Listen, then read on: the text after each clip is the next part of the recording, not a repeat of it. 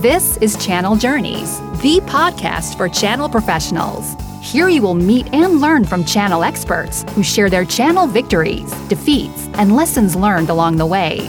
Here's your host, channel chief and adventure seeker, Rob Spee. Hello, channel pros. Welcome to Channel Journeys. This is Rob Spee, your host and channel enthusiast. Thank you so much for listening. I know I took a 2-month holiday from podcasting, but now I am refreshed. I'm fired up to kick off a fall season with interviews with some excellent guests. And I've got some big news to share with you as well, but I'm going to save that for the next episode. You're going to have to hang on. This is episode 75, the 75th episode of Channel Journeys, which kind of seems like a special number to me. And summer is over, at least for those of us living north of the equator. So I'm going to do something special, at least for me. Hopefully you will enjoy it too. I got a lot of positive feedback on episode 60, where I shared the story of my sailing adventure from St. Thomas to Newport. Over the summer, I had the great fortune of going on another blue water sailing trip, this time sailing from Bermuda to Long Island, New York. So today, I'm going to share what it was like to sail through what's called the Bermuda High during a low in COVID. That was just before we got hit again with the Delta variant. Are you ready for some sailing fun? Let's go. I've fallen in love with blue water, open ocean sailing, and this year I was so fortunate to get a cruise slot on a return sail from Bermuda back to Long Island, New York. The slot really wasn't there, and then it opened up at the last minute, so I jumped on it. The 775-mile trip is really only a 2-hour flight, but by sailboat, it can take anywhere from 4 to 7 days, depending on the boat and the weather. There are racing boats that probably do it in 3 days, but most boats are going to take 5, 6, 7 days. There are no stops along the way. It's just nothing but open ocean from Bermuda to New York City, so there's nowhere to stop. A lot can happen out on that ocean too, and this trip was filled with a lot of drama and uncertainty, and that was just in the effort to get to the boat itself. Here's what happened. The Bermuda Health Ministry kept changing their COVID entry restrictions, so just getting there was a moving target. The week of my planned flight, the same week, they changed the rules again, suggesting that I'd have to quarantine in a hotel for 14 days before I could board the boat. And I was landing just a day before we planned to take off on the boat. So despite multiple phone calls to their health ministry, I just couldn't get a definite answer on how to make this work. But some told me I would not be allowed to go to the boat before the 14 days ended, and others said, don't worry, you'll make it. It's not going to be a problem. And I just didn't have 2 weeks to waste sitting there waiting for the boat, and I would have missed the boat anyway if I tried. So I went ahead and went for it. I filed my negative COVID test results on their website. I printed my entry forms. I boarded the flight with my fingers crossed, and I arrived. I got to the airport, and that's when the real adventure started. It was such a gauntlet. Just getting through the airport, it took me almost 3 hours of waiting in lines, having multiple people scan and check all my entry documents, getting a swab up my nose for another COVID test. And then they escort me onto a bus with another crew member, Ruth.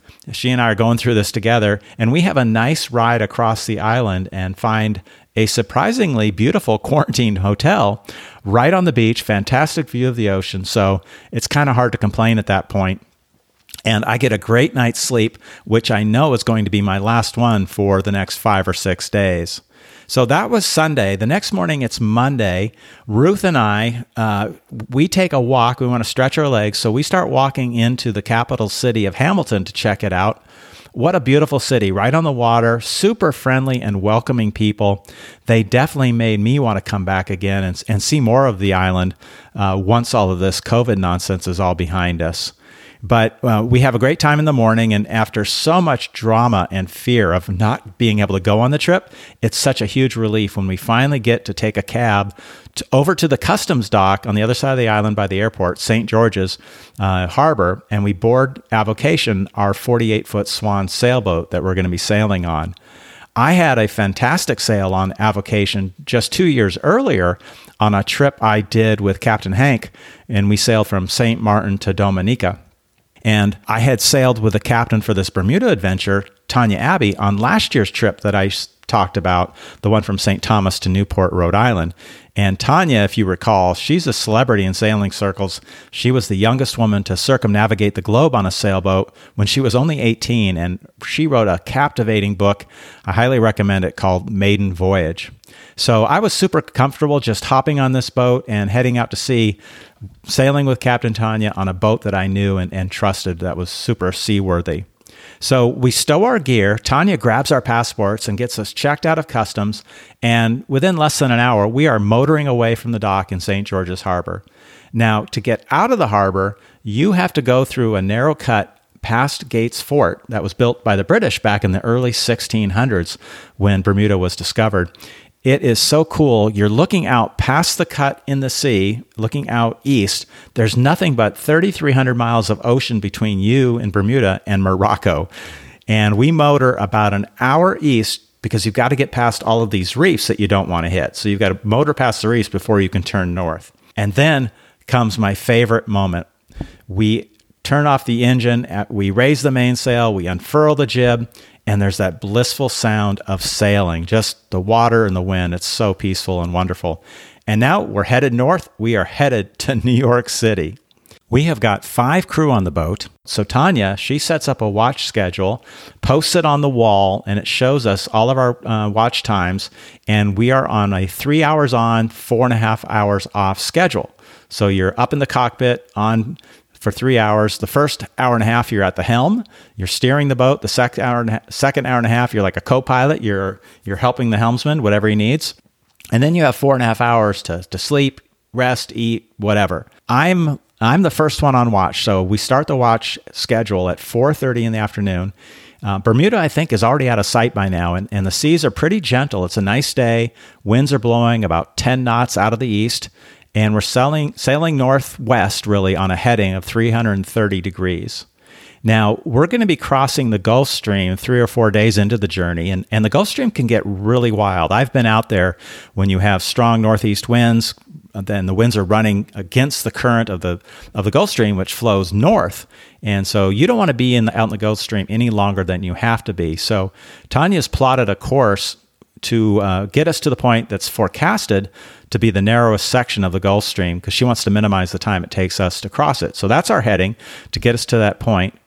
After about an hour and a half at the helm, that's my watch, I've now got to start my hour and a half as co-pilot, and I let one of my crewmates, who's also named Rob, I call him Rob 2, he takes the helm. So Rob 2 is always up, and he's my co-pilot. He's always up after I take the helm for the rest of the journey, based on our watch schedule. Then one of the funniest things happens. Ruth, she's in the cockpit with us. Everybody's out in the cockpit because we're all excited. We're having fun on the first day. And Ruth mentions, man, I'd really like to see a whale. And I think it was less than 30 minutes later, this huge whale leaps out of the water behind us, and it puts on a show. It's just breaching over and over and over. So that was the running joke. Whatever Ruth wants, Ruth gets. You know, it's really hard to get to sleep, though, on the first day. There's so much excitement being out on the water, but you really do need your rest.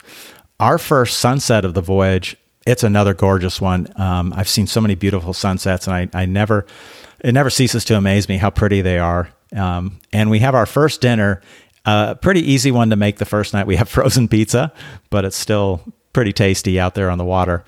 It's so nice out on deck, but I have to force myself to go down to my bunk and try to get some rest, because you got to get some sleep. And I know I'm going to be back on watch at 1:30 a.m. So I go down, I try to sleep. It's hard that first day, but I get a little bit of rest.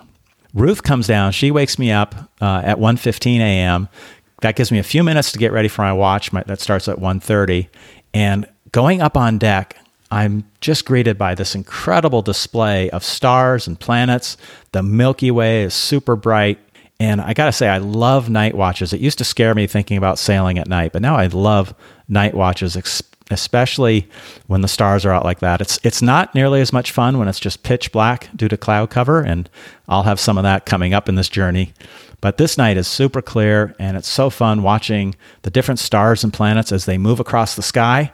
And soon after taking the helm, I'm treated to this golden moon rising over the ocean horizon. And you never see a moonrise unless you're out on that open ocean and see it come up over the horizon like that. The wind it's still coming out of the east, pretty gentle. In fact, it's actually dying down as we expected. We knew this was coming. So weather forecasting is super important for sailing, and it is advanced so far that it's taken a lot of the guesswork and danger out of ocean sailing.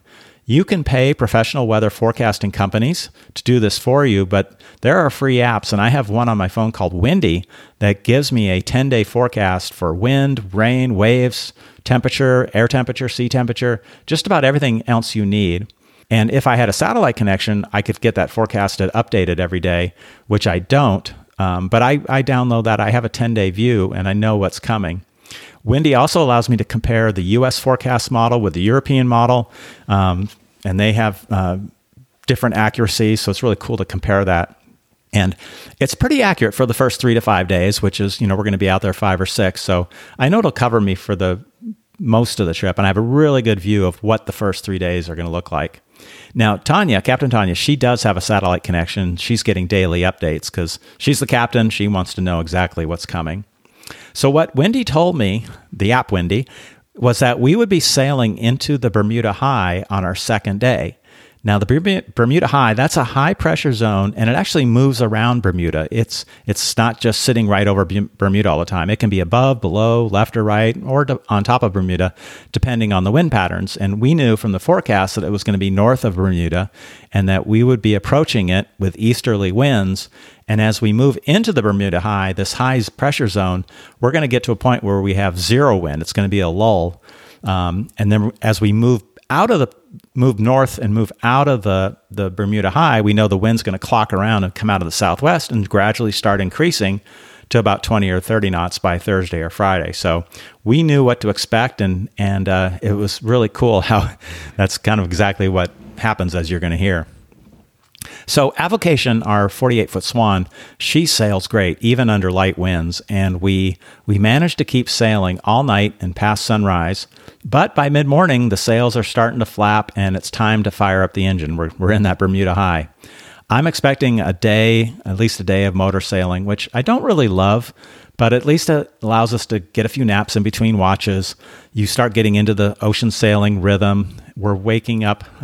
I wake up to a really delicious dinner of that Tanya made, breaded chicken, rice, salad. Even simple things taste so good out on the water. And I've got a night watch from 9 p.m. to midnight. And again, it's just a super clear night. One of the planets, I'm not sure if it was Jupiter or Saturn, it's rising up over the horizon, and it's so bright, it casts this light beam over the ocean like a giant flashlight. It was the coolest thing. And most nights, you tend to have at least a few clouds sitting on the horizon, so you don't see stars all the way down to the horizon. But tonight, it's just perfectly clear all the way around us. And the stars are brighter even than the night before.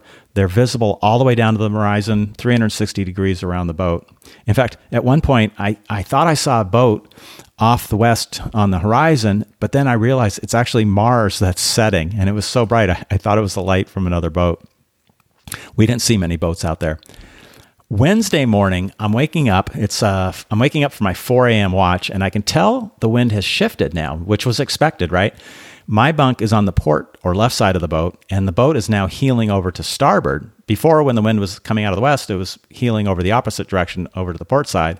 But now it's heeling over to the starboard, and I'm almost rolling out of my bunk. And going up to the cockpit to take the helm, I found that we have now unfurled the jib.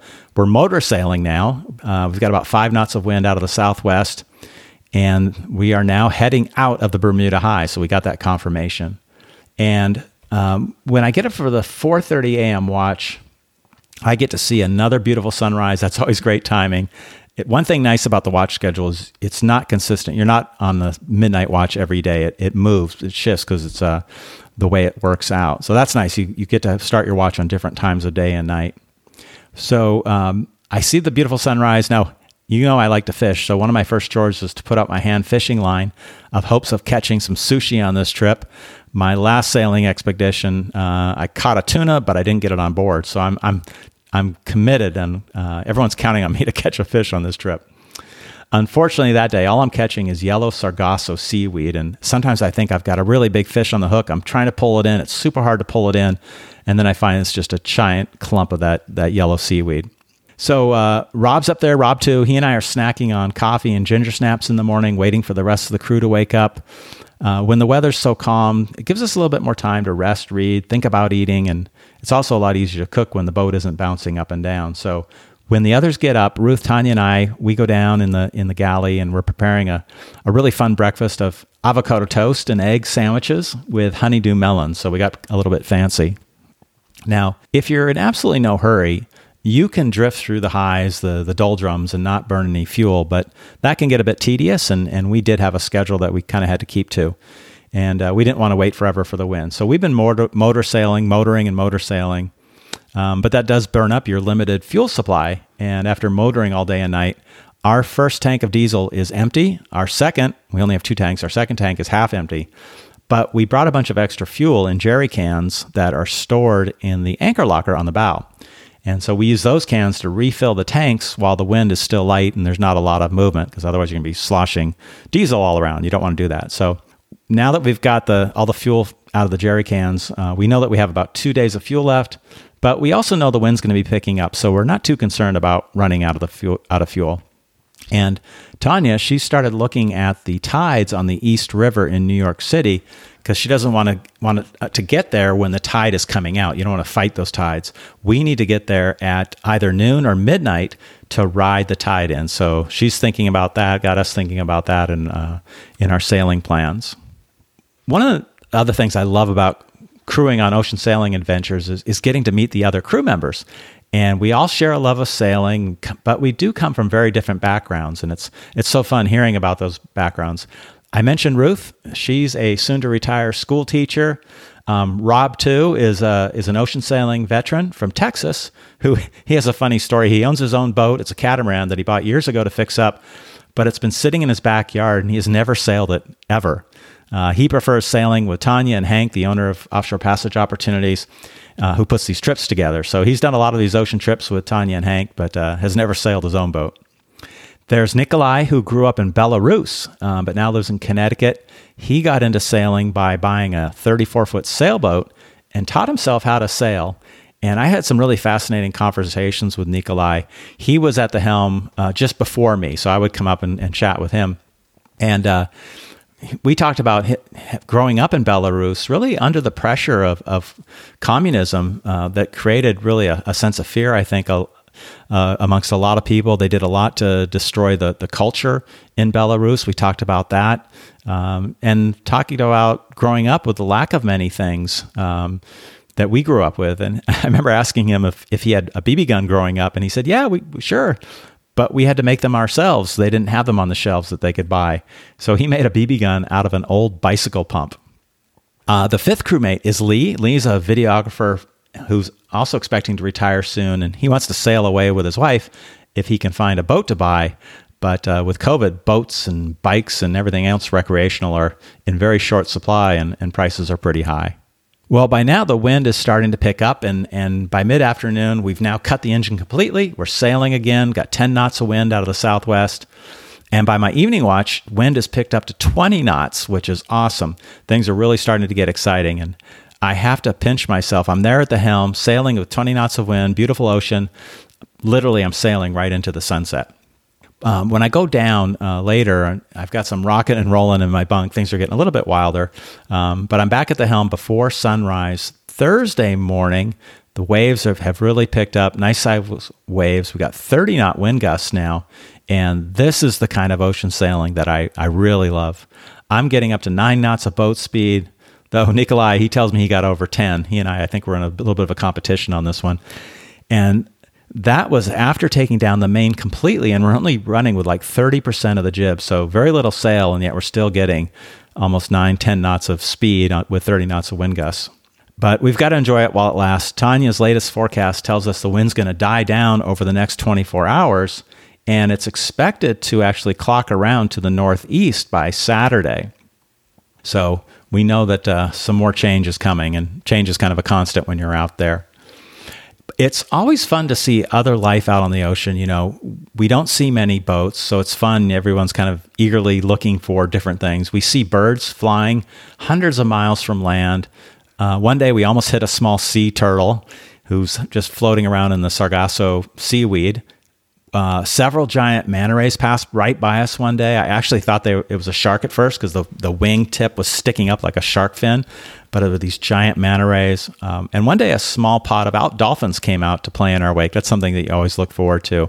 I'm still not able to catch anything more than seaweed, however, on my hand fishing line, so still striking out with the fishing. Meanwhile, Tanya, she's been debating whether to head to New York City as planned, where we would get into the Long Island Sound. We're going to have to get into the Sound to get to Huntington. So you can go two ways. You can go through New York up the East River, or you can go to the northern end of Long Island, to Montauk. And she's thinking, well, maybe it'd be better to go to Montauk. So she's talking about that, and we're crossing our fingers that we will continue going to New York City, because I think I know I am pretty excited to see New York City by boat. So we're hoping that's the way we're going to go. And when I wake up from a nap, she's made her decision. And with the forecast showing even stronger winds out of the northeast, if we were to go to Montauk, we'd be headed straight into that wind going in that direction. So she says, nope, let's go to New York City as planned. And we should be getting there by midnight when we arrive, which is just perfect timing for the incoming tide. So I'm very pleased with that decision. The sailing got the most exciting Thursday night into Friday morning, though. I rolled out of my bunk for my 1:30 a.m. watch, throw on my clothes. I've got to secure my life jacket and safety harness. Then the boat is pitching so much, it's leaned over so hard. I've got to use handrails in the night to work my way from my cabin through the salon and galley up into the cockpit. There I find Nikolai in the helm. He's in his foul weather gear, and he tells me he has wind gusts over 37 knots. And just 10 minutes after waking up, I'm now in control of this 8-ton sailboat, sailing through the darkness, huge waves rolling and crashing all around us. Lightning is flashing off in the distance.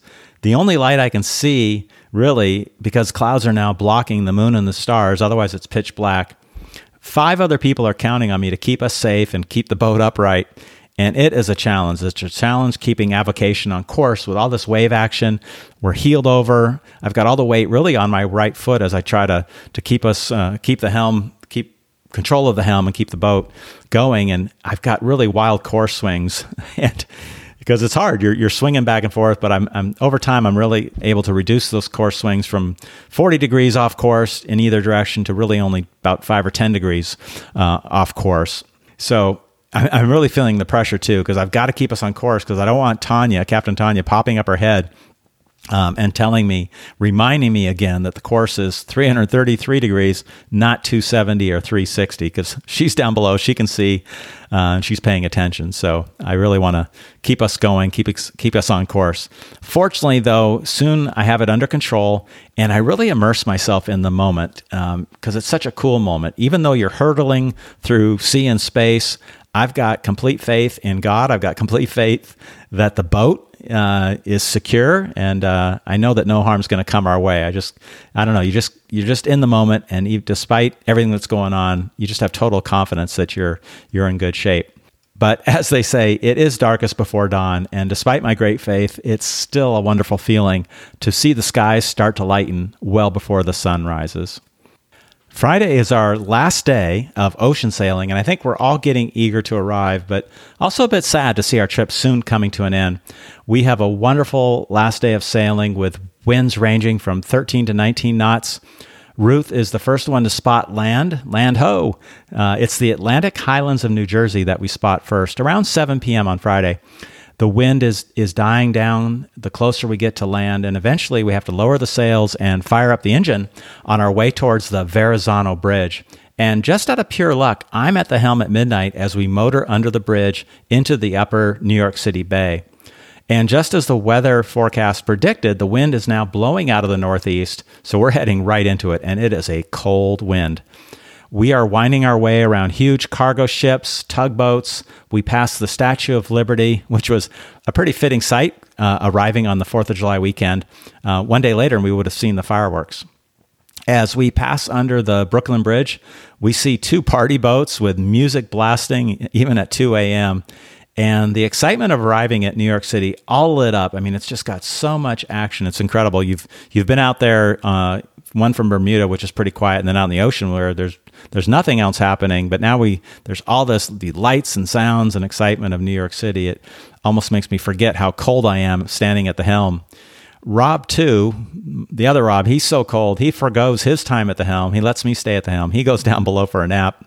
But I stay up. I'm so excited. I want to experience the journey. And Tanya is navigating. She's telling me which way to go, left or right. We get to Hellgate, which is an infamously treacherous intersection of the East River and the Harlem River. There we turn east, and we pass Rikers Island, where we see the lights of the famous New York prison. By the time we motor under the Whitestone and Throgs Neck bridges, I'm just totally exhausted. I'm too cold. So I finally relent. I give up my position at the helm, and it's so nice to retreat down into my warm bunk. It's about 3:30 in the morning now, and I got to go down and get a little rest. Around 6 a.m., I wake up and force myself out of my warm cocoon. I find Captain Tanya and the entire crew all up in the cockpit for the final few hours of the voyage. Everyone is bundled up, having exchanged the warm tropical seas of Bermuda for dark and stormy Long Island Sound. But all too quickly, we are motoring into Huntington Bay. We find Captain Hank waving at us from the dock. So we get docked, we have warm showers, then Hank takes us over to a restaurant, TJ's, for hot coffee and omelets. But soon everyone is saying their goodbyes and heading home. I don't, though. I stay for one more night with Rob, too. We both spend one more night on the boat, and then we head out the next day, sharing a ride over to JFK Airport for our flights home. And flying home, I think about what a fantastic voyage this has been, sailing with such a competent, confident, yet easygoing captain. There's no screaming when things go wrong, just enough impatience to make us want to try even harder. And on the flight before landing back in Atlanta, I'm already dreaming of that next ocean adventure. Okay, that's my story of sailing the Bermuda High. I hope you enjoyed it. Perhaps I've got you considering an ocean sailing adventure. Well, maybe not. Most people think I'm crazy to enjoy being out there in the open, wild ocean.